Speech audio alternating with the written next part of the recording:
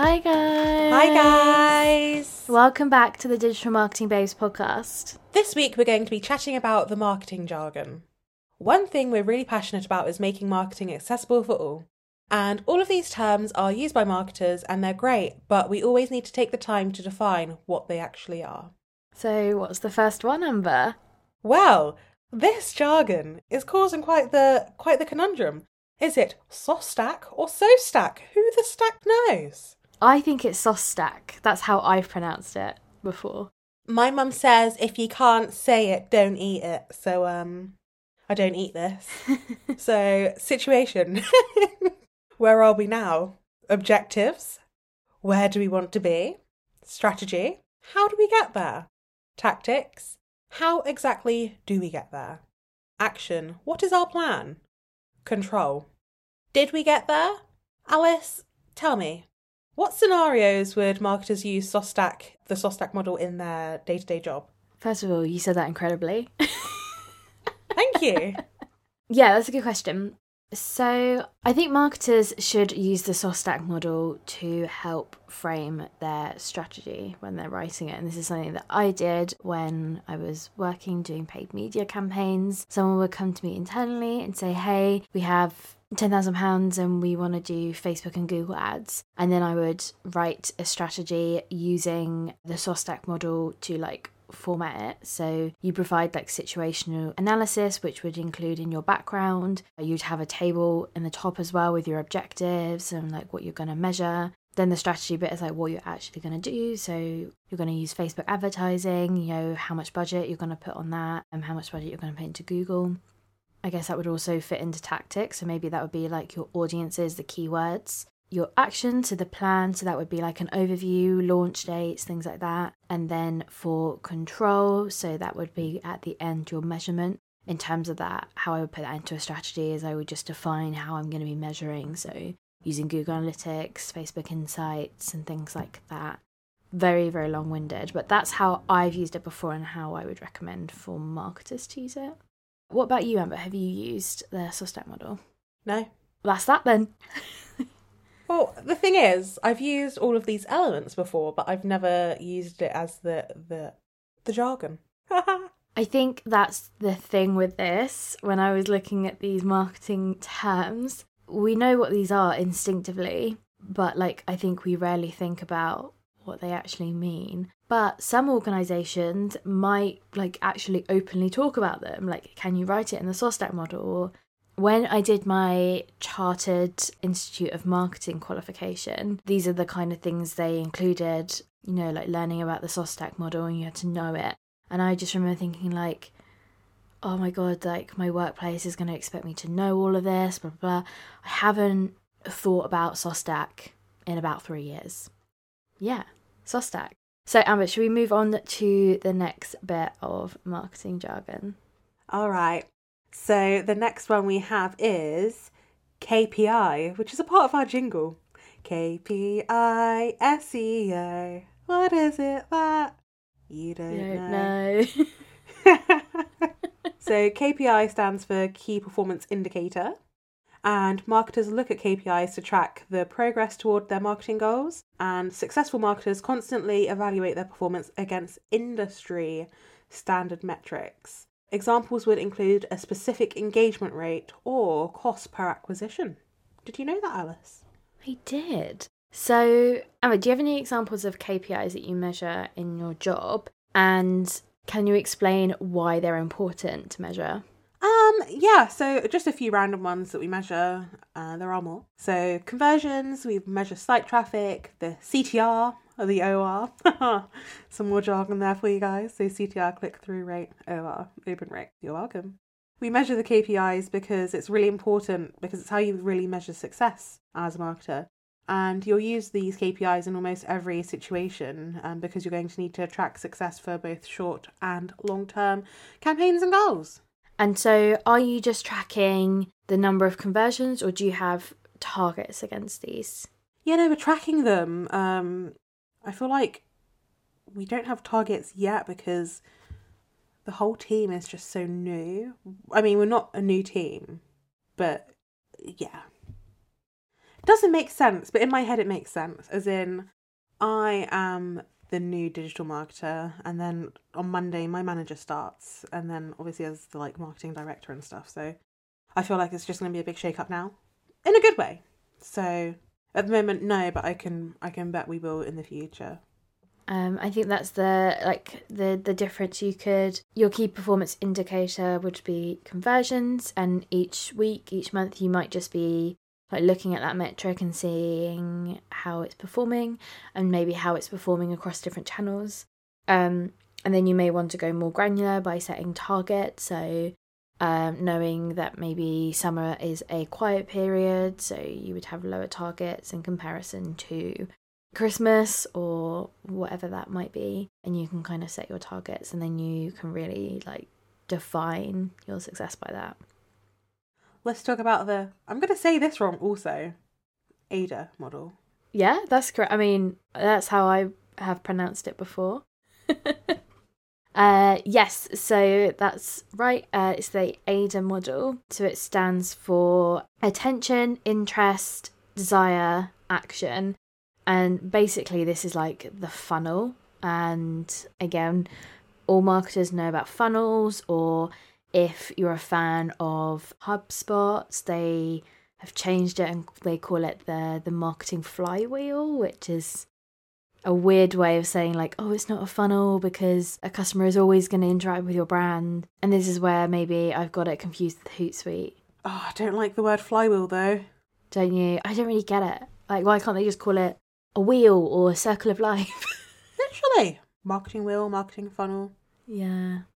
So let's go through the AIDA model and give some examples for the listeners. The first one stands for attracting attention. So this essentially means your product or service must attract a customer's attention in some way. And this is done via the advertising. So whether this is on organic social, whether this is based on an ad that they've seen, or if it's in print in the magazine, sensational, IGTV, all these kind of things that just need to pique interest. From an advertising perspective, this would mean that a user hovers over your content. So what happens is when a user positively interacts, so they stay on your ads a little longer for Facebook to understand that they've properly read the text or they've watched a bit of the video, you can then retarget those users. So that interest is actually really helpful because it's, for you as a brand, kind of building up your custom audience that you can communicate with in future. Amber, what is the next step of the AIDA model? Love that. The next step is maintain interest. So that's the I. So in the first phase, the attention of the potential customer is piqued and their interest in the product or service therefore should be aroused. So an example could be some detailed information on the product is presented. For example, the product description on a website, a product brochure, flyer, photos, a video clip, etc. of the product. So on a website, you can track like what buttons people click and how they interact. So if you were to use a platform like Hotjar, which just shows a heat map of your website, or if you want to use Google Analytics, you could measure the percentage of people that have clicked the read more button or description button, especially when those websites have like the collapsible content. So that's a really good way to measure interest. Don't you just think heat maps are so cool? Like, I think it's great. Yeah. Have you used Hotjar before? I haven't personally, but in my last job, someone did and we saw everything. It is so cool. I don't know what they used, but they were doing things like eye tracking as well.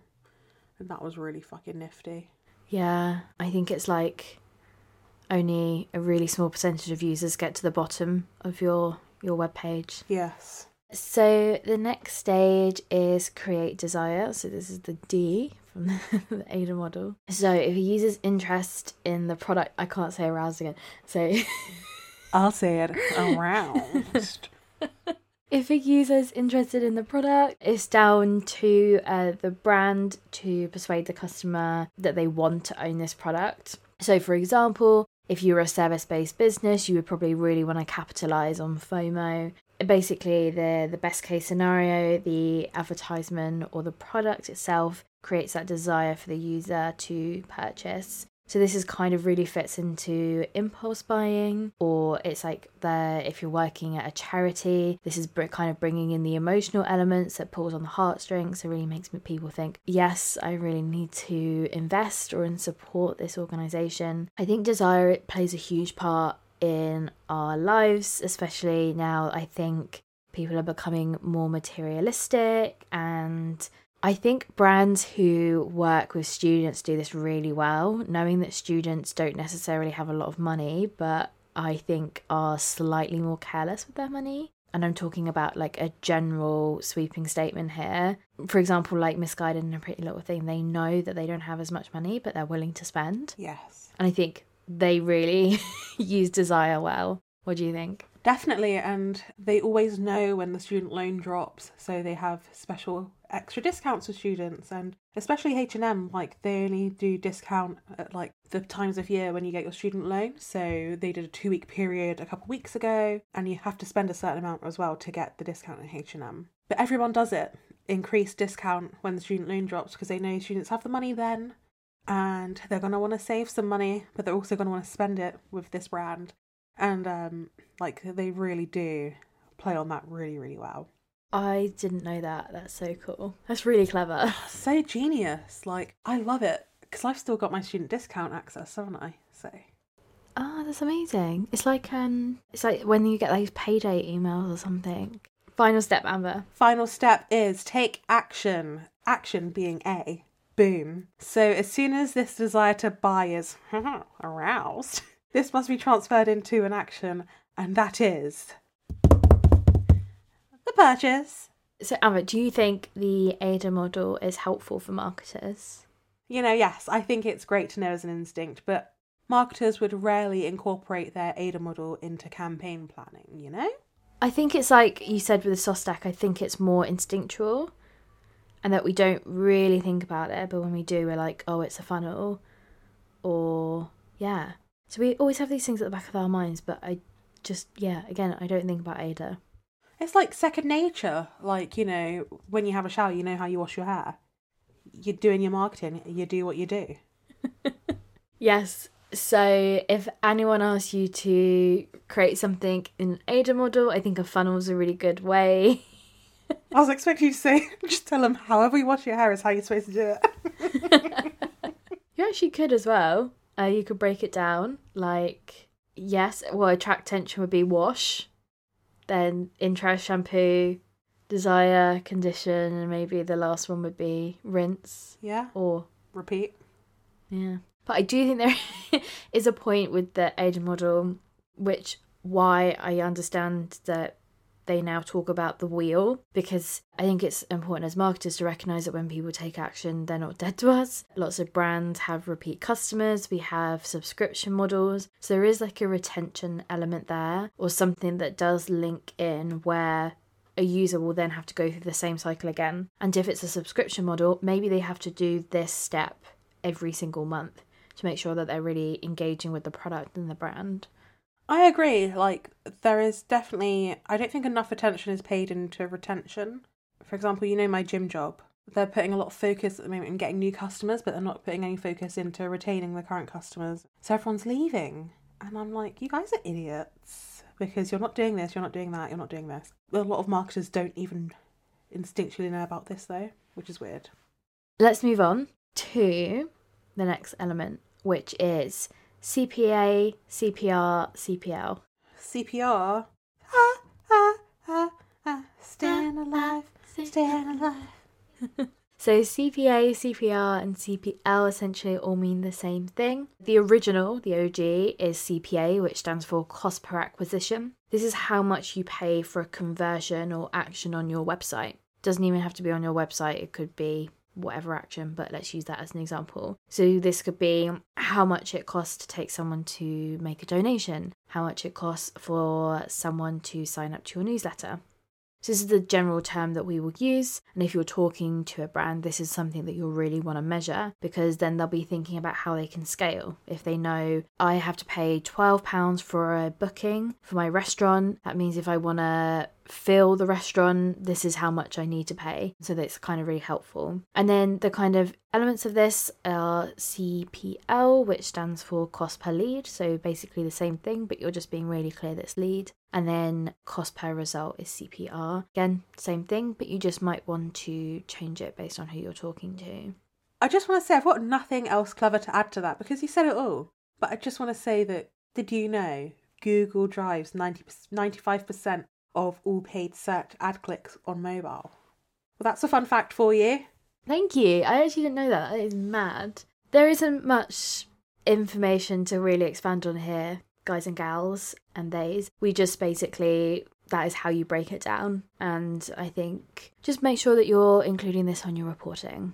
My top tip, guys, there is, if you're not using it already, please use Data Studio. It's free and you can integrate it with Google Analytics, and it means that you can control the data, so you can choose the certain month that you're using, that you're looking at, and you can brand it, so you can change the colours, you can add images. It's super snazzy, and yeah, it's a dream. And if clients have money, they will then pay for a plugin where they can get Twitter metrics to pull through, Instagram metrics to pull through. And it means you don't need to export and do reporting into spreadsheets, which takes up a lot of time. So top tip, girls, gays and theys.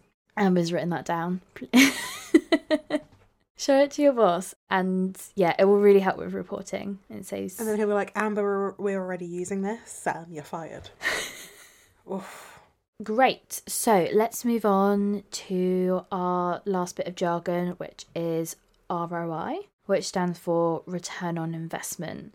So ROI, I normally refer to it as ROAS, which is return on ad spend. So the difference is ROI is your total, how much you've made in comparison to what you spent. So this could not just include marketing, but overall outsourcing, whereas ROAS is specifically, I've spent this amount of money on advertising and this is how much I've made. So for example, if you spend £2,000 on Google Ads and you made $4,000 in income from that, your return on ad spend would be 2, and in accounting terms that means 200%. Does that make sense? Yes, but I did have to stop and think about that for a second there. So Amber, you said you're measuring conversions. Do you measure your ROI at Cortex? And interestingly, no. Because, for example, if we do an awareness campaign, we get a lead, the lead might get something, but it also might not, because it's difficult with, I think, my company, because what we're selling it's not a bottle of nail varnish, it's a full-on package that's not cheap, and I don't think we can measure it because it doesn't go through the website. It's something that's like specifically tailored, and yeah. Okay, that is a bit of a tricky one, because then if it's specifically tailored, then it must be harder for you to know what channel they came through and what had the biggest impact. Well, we can track where they came from. For example, if they click on the UTM from our LinkedIn ad, then we can see, okay, well, they clicked there and they came through here to contact us. So at least we know where they came from, but we don't tie that then to a return on investment because it goes through to the sales team. And it's like a bidding process. So because it's such a long process and then the prices alter and blah, blah, blah, we just don't track it.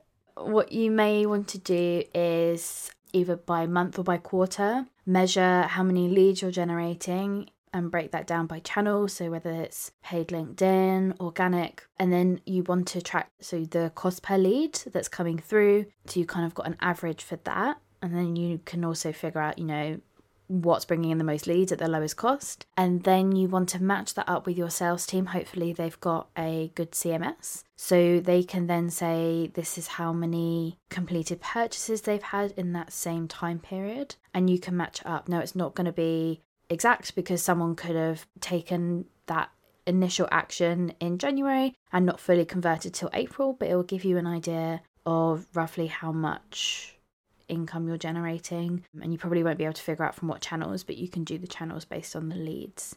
And ideally the more leads you can get, the easier it is for the sales team to do their job. Alice, I feel like just giving up my job and giving it to you. Oh, God, I feel like such a, idiot. No, but it's a lot of work, and ideally they would all communicate together and it would make your job 1,000 times easier. But if you just choose time periods and then hopefully communicate with the sales team, it'll give you a rough idea. Because my little tip would be for measuring ROI, you should also consider how much you're paying for a marketer. So if an organisation has what? So how much I return on their investment? Well, kind of. I was thinking more of this for freelancers, really, because some organisations will say, oh, we really want this, but we don't know if it's needed as a full-time role, so we'll bring someone in for 3 months. So you say how much you're paying that freelancer for that 3-month period, and then you kind of measure the results. So it might not be specifically conversions, but the value that's been added. So the number of followers, then you can break that down, sort of the overall awareness. Obviously, there's going to be supporting metrics, but if it was just conversions, you can measure sort of the work they did through social and the leads they generated and how much, your return on ad spend. Not your return on ad spend, your... Return on amber spend. Your return... Oh. Yes, so that could also be done. I don't know many organisations that factor in employees' salary into that, but I think it's a really good way of understanding effectiveness. Tell you what, that would be a really awkward one, isn't it? If they because you're not supposed to know your colleague's salary, are you? And they're like, this is how much it is. Yeah. I was thinking more of freelance. I've worked with a few organisations recently that are want to bring on new roles, but they need to present a proper business case for it, so they get money for a few months as a trial period. And it's trying to talk to them about how they can really define if that role has been successful and how they can, because charities have to bring everything to their board of trustees for approval if it's a strategic vision. So if it's about bringing on a new team on social media analytics, then they need their trustees to sign off on that. So they need to then say, oh, this was effective because we had a freelancer on for 3 months and this is the work they did and this is what they generated for the organisation. You see my mind here, Alice? It's blown. Was there any other ways that you sort of used ROI in your previous roles, Amber? No. Fair enough. Neither really, because charity sector don't really... I wasn't allowed to spend things on my own. So, honestly, it was a ball ache to get anything done, because it was just, you have to get signed off by one person and then another person, and then you could do it. And, yeah. Great. So that's basically our bit of jargon. I don't know how helpful that was, because, yeah, it was a bit of a weird episode. But hopefully that helps, guys. This was a really interesting episode, eh? Was for me anyway. I like hearing about your job. Yeah, I mean, my eyes feel open, and you know what? I don't feel as tired as I did at the start of the episode. I feel like it's given me some energy. Do you feel aroused? No. Thank you so much for listening, guys. Well, on that note, you can always chat to us on Instagram, LinkedIn, and obviously OnlyFans at Digital Marketing Babes. You can also catch up on our blogs by visiting our website www.digitalmarketingbabes.com. Please leave us a review if you're listening on Apple Podcasts and feel aroused. It helps make our podcast visible so we can help more babes like you also feel aroused. God, this killed me. Giggity giggity bye. Thanks for listening, guys.